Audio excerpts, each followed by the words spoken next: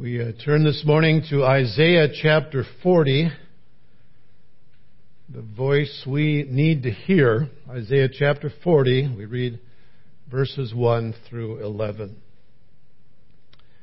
Comfort, O comfort my people, says your God. Speak kindly to Jerusalem, and call out to her that her warfare has ended, that her iniquity has been removed, that she has received of the Lord's hand double for all her sins. A voice is calling. Clear the way for the Lord in the wilderness, make smooth in the desert a highway for our God.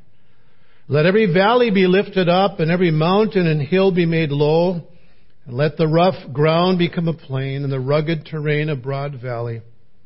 Then the glory of the Lord will be revealed, and all flesh will see it together, for the mouth of the Lord has spoken. A voice says, call out. Then he answered, what shall I call out?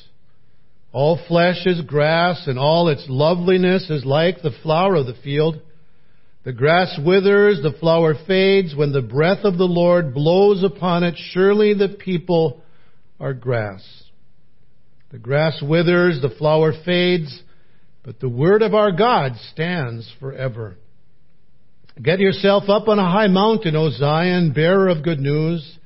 Lift up your voice mightily, O Jerusalem, bearer of good news. Lift it up, do not fear.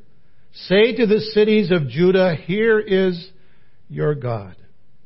Behold, the Lord God will come with might, with his arm ruling for him. Behold, his reward is with him, and his recompense before him. Like a shepherd, he will tend his flock. In his arm he will gather the lambs and carry them in his bosom. He will gently lead the nursing ewes. Let's pray. Father, thank you for the voice that calls out, the voice of you, Lord Jesus, your word, as you call us to trust you and to follow you and to serve you. And Lord, I pray that we would have ears to hear today, that you would open our hearts and our minds and our ears to your word, that we might receive, Lord Jesus, what you want to give to us today. And so I pray, Lord, that the words of my mouth, the meditations of our hearts, I pray, Lord, that they would be pleasing in your sight today. For it is in Jesus' name that we pray. Amen. When I was in high school, there were 2 radio stations in Duluth that were seeking to get us teenagers to listen. One of them was WAKX, and the other one was WEBC. WAKX was easy to remember because they called it Wax. And so, what station do you listen to? Oh, I listen to Wax, right? I'm a Wax fan. The other one, WEBC, didn't really have a ring to it. What do you say, Webca or WeBC or something? But WEBC was quite creative in terms of attracting attention to their station. They used to say that WEBC blew the wax out of my ears. I thought that was pretty creative. So, if you have trouble with earwax, maybe your first step should be to listen to WEBC. If you turn it up loud enough, right, it just might blow some wax out of your ears. You might know, why would you bring that up? Well, there are many reasons why people have trouble hearing, and certainly earwax can be one of them. But there's a more serious problem. And that is when people don't hear or won't hear what they really need to hear. The voice of God.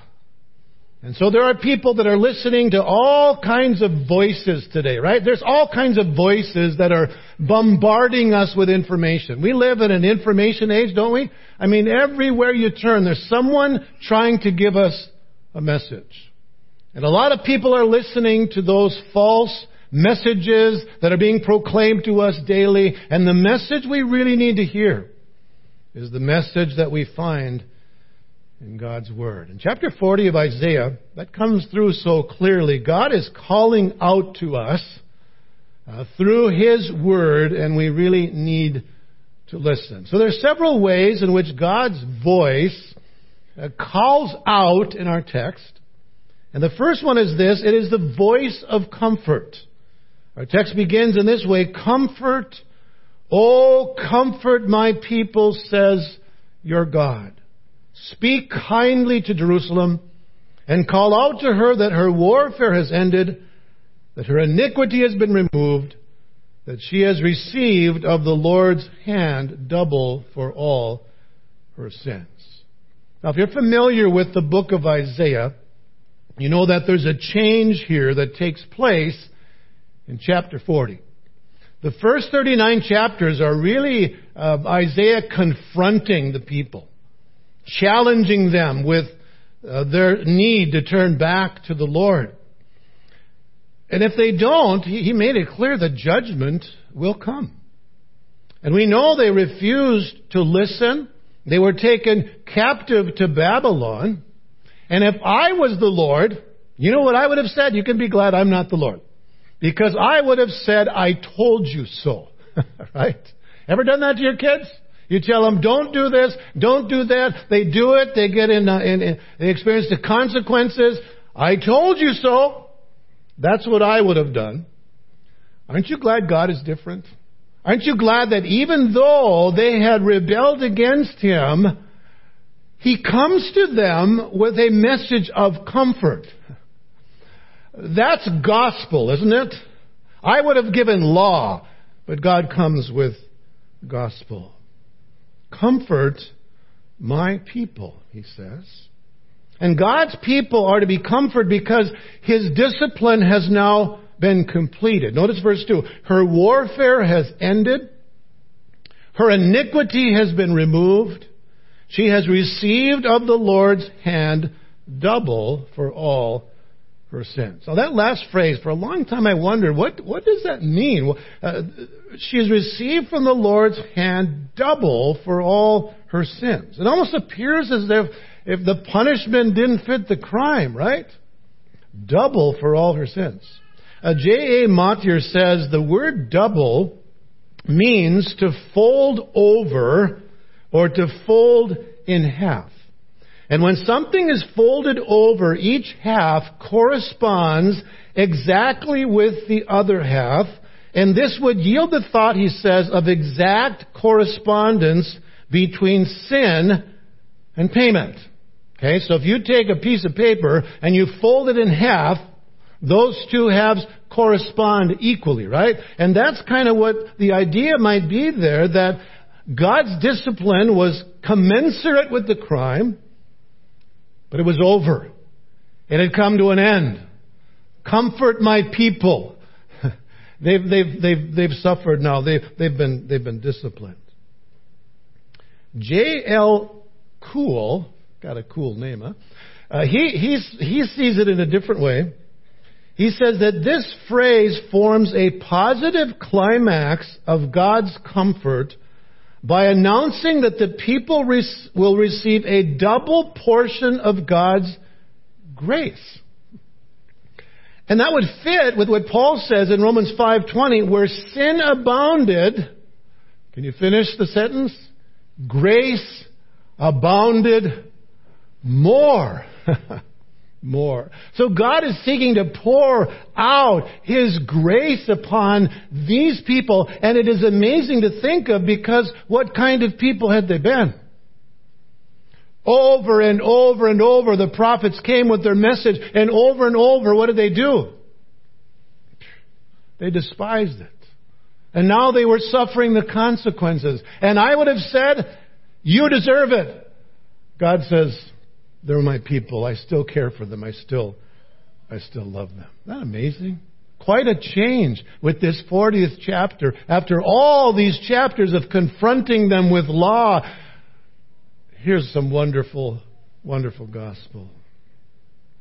And notice he says that they are to be comforted because their iniquity has been removed. The word removed, I discovered, can be translated to pay off or to pay for. And it implies that in order for sin to be removed, a price must be paid, right? That's biblical theology, right? God cannot just overlook our sin and say, it doesn't matter. Why? Because He's a holy God. Sin must be paid for. So their iniquity was removed. It had been paid for. How was it paid for? Well, you go a little further in Isaiah, and what do we discover? Isaiah 53. But He was pierced through for our transgressions. He was crushed for our iniquities. The chastening for our well-being fell upon Him, and by His scourging we are healed. All of us like sheep have gone astray. Each of us has turned to his own way, but the Lord has laid on Him, on Jesus, the iniquity of us all. That's the only way that iniquity can be removed, is if it's paid for. And the good news is that Jesus paid for it, right? Jesus paid it all. All to Him I owe. Sin had left a crimson stain, but what?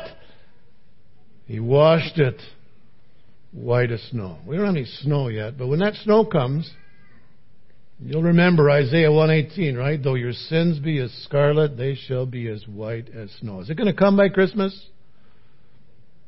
I hope not. I heard some. I hope so. Anybody? You can't sing that song, I'm dreaming of a white Christmas, if you don't have snow, right? Well, you can dream about it, but Christmas wouldn't be Christmas without snow. So get over it if you don't like it. There is a statue of a lamb that's in the yard of a country church. And there's a story behind that, because there were some guys that were working on the roof of that church, and one guy fell off, and there were sheep grazing in that churchyard, and he literally landed on one of those lambs. The lamb died, but this man's life was spared. And so they set up a little statue of a lamb, and that story was told, which illustrates, right, what Jesus did. That's comfort, to know that our sins can be forgiven. Our iniquity has been removed. The price has been paid, and God has poured out His grace.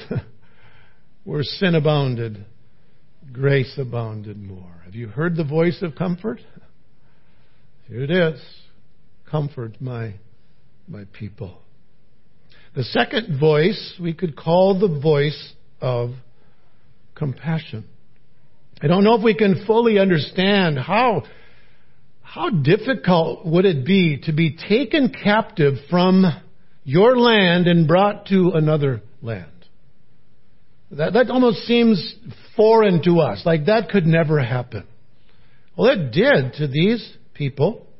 And the sad thing about it, they had no one to blame but themselves, right? No one to blame but themselves. They had strayed far from God in their hearts, and they were taken far from the land that God had given them. So here they are in Babylon, but notice God's compassion for His people. Although they had strayed from Him, He says, prepare the way, I'm coming to you. Even though you're the one that has gone far, I am coming to you. Look at verse 3. A voice is calling. What is the voice saying? Clear the way for the Lord in the wilderness. Make smooth in the desert a highway for our God. Let every valley be lifted up, and every mountain and hill be made low. Let the rough ground become a plain, and the rugged terrain a broad valley. Then the glory of the Lord will be revealed, and all flesh will see it together, for the mouth of the Lord has spoken. Making the highway smooth, huh? Prepare the way for the Lord. That's what was done when some king was to visit a city, either visiting or on business. The road was made ready so that king could come unobstructed to the city. The DOT had some work to do, right?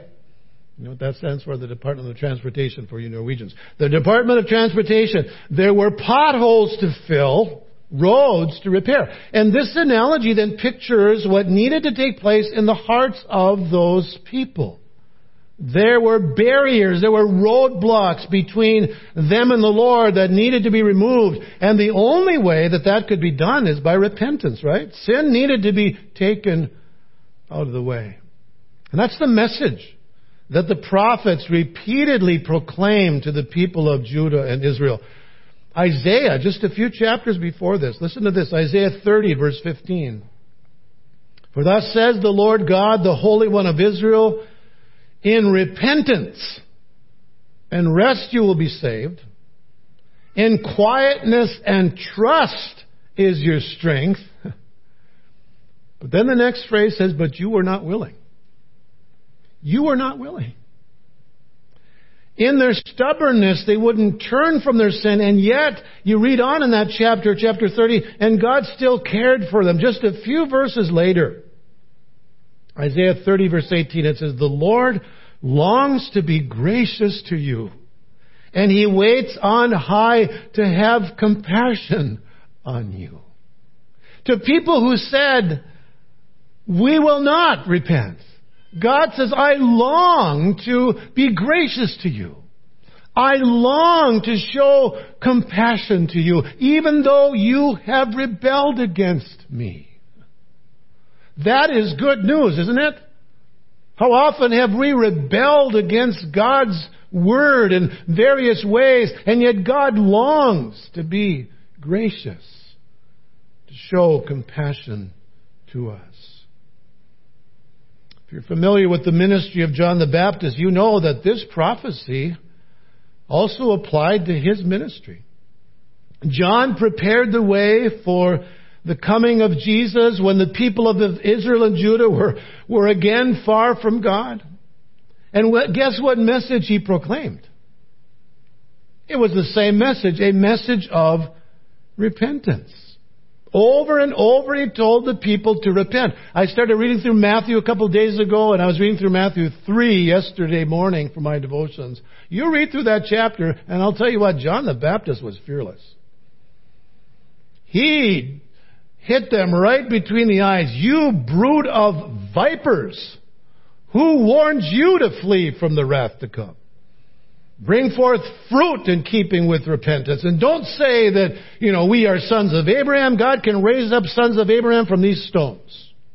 And His winnowing fork is ready and He's going to throw you into the fire. He challenged them. He preached repentance to them. And this message, the need for this message hasn't changed with time. We also need to repent because we are really no different. We've rebelled against God, but no matter who we are, no matter how far we've wandered from Him, God longs to forgive us. God longs to pour out His compassion and His grace and His mercy upon us if we repent of our sin and put our trust in Jesus. One of Adolf Hitler's bodyguards was a man by the name of Kurt Wagner. He adored Hitler. He reverenced Hitler as a god. And at the end of the war, after Hitler committed suicide, Wagner's faith in Hitler was shattered, and he planned on taking his own life. So he went for a final cup of coffee. He must have been a coffee drinker. He picked up a discarded gospel tract and read it. At first, very carelessly, and then with great interest. And as a result of reading that gospel tract, he sought out the counsel of a godly pastor who shared the gospel with this man. And guess what? God poured out His compassion on Hitler's bodyguard. Now, people say that guy was the scum of the earth. But God is gracious to the scum of the earth. God is gracious to those who recognize their sin and repent of it and put their trust in Jesus. And He pours out on them compassion and mercy and forgiveness. Do you need to be forgiven? Do you need to hear the voice of compassion? I do. Every day I do. Because we sin in thought, word, and deed. And we need to live in daily repentance, right? Daily confession of our sin to God and receiving that promise that there is forgiveness with God. The third voice, I would call the voice of hope. Verse 6, a voice says, call out. And he answered, what do I call out? And listen, all flesh is grass, and all its loveliness is like the flower of the field. The grass withers, the flower fades when the breath of the Lord blows upon it. Surely the people are grass. The grass withers, the flower fades, but the word of our God stands forever. Now, if you think about that message that Isaiah heard, probably wasn't the most pleasant message that was ever given. Who wants to be told that all flesh is like grass and it withers and dies? That doesn't sound very hopeful, does it? It's just like, wait, Pastor, what do you mean? This is a word of hope. But if we're going to experience the hope that only God can give, we must first face the fact of what we are. And what is our destiny apart from God? We are like grass and flowers that wither and fade. And the older you get, you young people around here that are got that nice smooth skin and beautiful hair and body that's just in tone, let me tell you from experience, the older you get, the more you see that you're withering and fading. Right? Wrinkling up. Look in the mirror and it's like, whoa, is that really me? I need a new mirror, huh? I can't really look like that. I got a Facebook friend request from a high school classmate. Well, I've gotten several of them. I didn't recognize this person until I did a little thinking and searching, and I said to myself, you look old. Wow, you have really aged. I'm assuming the person that saw my picture on my Facebook probably said the same thing. You look old. You look like you've really aged, huh?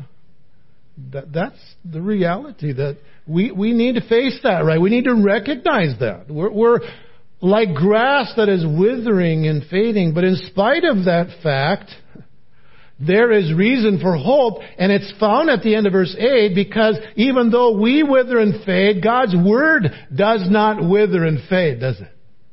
God's Word stands forever. Never changes. In other words, our bodies are mortal, but God's Word is eternal. And when we accept the promise of salvation in God's Word, then we face this withering and fading with hope of a new body someday that won't wither and fade, that won't look like it's starting to look like for at least a few of us. The eternal Word gives eternal life to those who believe it. That's what gives us hope. I remember several years ago, I walked into the hospital, intensive care. There was a guy laying there from our church. He had an oxygen mask on his face. And I walked up to him and I said hi to him. And the first thing he said to me, guess what? Through that oxygen mask, he says, I'm not ready to die. I said, you know what? I've got good news for you. And I was able to share the gospel with him, and through that oxygen mask, he invited Jesus to be his Savior and confessed his sin. 3 days later, he died. And I told him, I said, you need to tell your wife what Jesus has done for you. So 3 days later when he died, I came to the house, visited with his wife and son. And I asked her, I said, did your husband say anything to you? She says, he sure did. I said, what did he say? He said, I know Jesus as my Savior and you need to know Him too. So I asked her. I said, do you know Jesus as your Savior? She said, no, I don't think I do. I said, then you need to know Him too. And she came to Jesus that day. I'll never forget his funeral because he had some sisters, some rejoicing Pentecostal sisters that had been praying for him for a long time. And I shared that story at the funeral, and I thought they were going to get up and do cartwheels down the aisle of the funeral home. I mean, they were so excited, and after the service, they came and gave me a big Pentecostal hug, and they were so grateful. He said, I'm not ready to die. But there's good news for those who aren't ready to die, right? That's Jesus. That's our hope. And as we stand on the promises of His Word, right, that's where our assurance is. It's not in our feelings. It's in the promise of God's Word. So we're like grass, like flowers that wither and fade, but the Word of God stands forever. And that's why we need to stand on the promise of God's Word, right? Have you heard the voice of hope? Hope in Jesus. The fourth voice, the final voice, is the voice of power. If there was ever a group of people who had to face their weakness, it was the people of Judah. They were humiliated. When they were taken captive to Babylon and they were powerless to change it. If you read Psalm 137, they were taunting the people of Israel, saying, sing one of the songs of Zion. Why don't you sing one of those for us? They said, how can we sing one of the songs of... They were humiliated. And they were powerless to change it. Was God powerless to change that? He could change it. Look at verse 9. Get yourself up on a high mountain, O Zion, bearer of good news. Lift up your voice mightily, O Jerusalem, bearer of good news. Lift it up, don't fear. Say to the cities of Judah, here is your God. Who is this God? Verse 10, behold, the Lord God will come with might, with His arm ruling for Him. So there's no question that God had the power to help His people. But just in case they doubted that, the psalmist spends the rest of Isaiah spends the rest of the chapter talking about the power of God. Read it when you get home. Here's some examples. Verse 17, all the nations are as nothing before Him. They are regarded by Him as less than nothing and meaningless. Think about that for a while. That'll blow your mind. Verse 22, it is He who sits above the circle of the earth, and its inhabitants are like grasshoppers, who stretches out the heavens like a curtain and spreads them out like a tent to dwell in. God says, I look at the earth and you people, you're just like grasshoppers. Ever thought of yourself as a grasshopper? Huh? Verse 25, to whom then will you liken me that I would be His equal, says the Holy One. Lift up your eyes on high and see who created these stars. The one who leads forth their host by number. He calls them all by name. Imagine that. How many stars are there? God has a name for every star. That blows my mind. Because of the greatness of His might and the strength of His power, not one of them is missing. So who is this God who makes this promise? The God who rules the nations of the earth, the God who created everything that exists. So people of Israel, if you are doubting whether God can deliver you, you need to remember who He is. Because then in that chapter, He asks the question, why do you say, O Israel, that my way is hidden from the Lord? Why would you even think that? That God is unaware of your circumstances and unwilling or unable to help you. Why would you ever think that? That's a good question that we should ask, right? Why would we ever think that God is not able to deliver us? He is. And he spends then the rest of the chapter. And it's interesting to notice how he describes the way that God will deliver us. We might expect him to say that he'll come like a warrior or come like a king. Look at verse 11. What's the picture? Like a shepherd. Like a shepherd, he will tend his flock.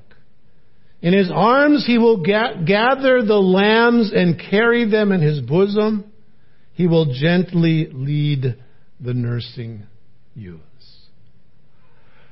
Now that should ring a bell, like a shepherd. Who's the shepherd?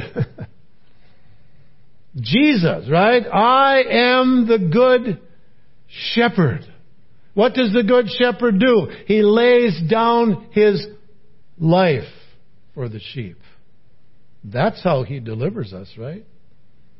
That's where his power was displayed in the greatest way when he went to the cross. And at the cross, what did he do?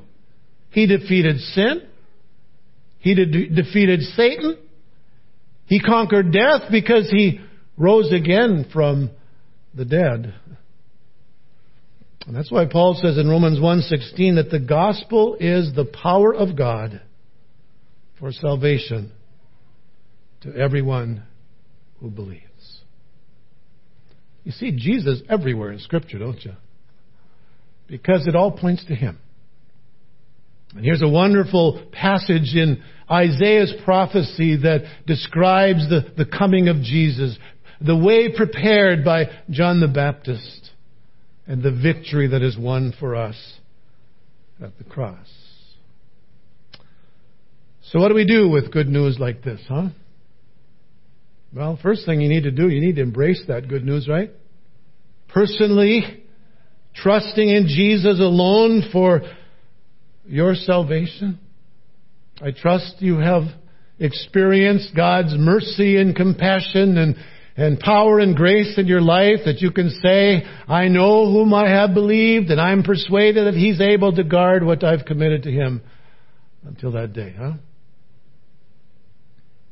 And once you embrace the good news, then what? You proclaim it, right? That's what we see here. And we proclaim it not timidly, but with great boldness. Verse 9, get up on a mountain, on a high mountain.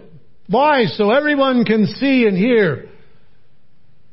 O bearer of good news, lift up your voice mightily. O Jerusalem, bearer of good news, lift it up. Don't be afraid. Say to the cities of Judah, here's your God. Here he is. That's what John the Baptist did, didn't he? He had those disciples following him, and when Jesus came on the scene, what did he say? Here's your God. Behold, the Lamb of God, who takes away the sin of the world. That should really be our posture, right? Look at Jesus. Look to him. He is your God. It's not about us.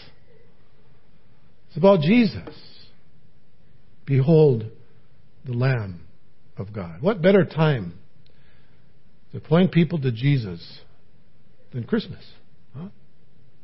We had a couple of walks with some of our grandchildren this past week. In the evening when the lights were out and we walked through the neighborhood. Guess what we saw? Rudolph, the reindeers.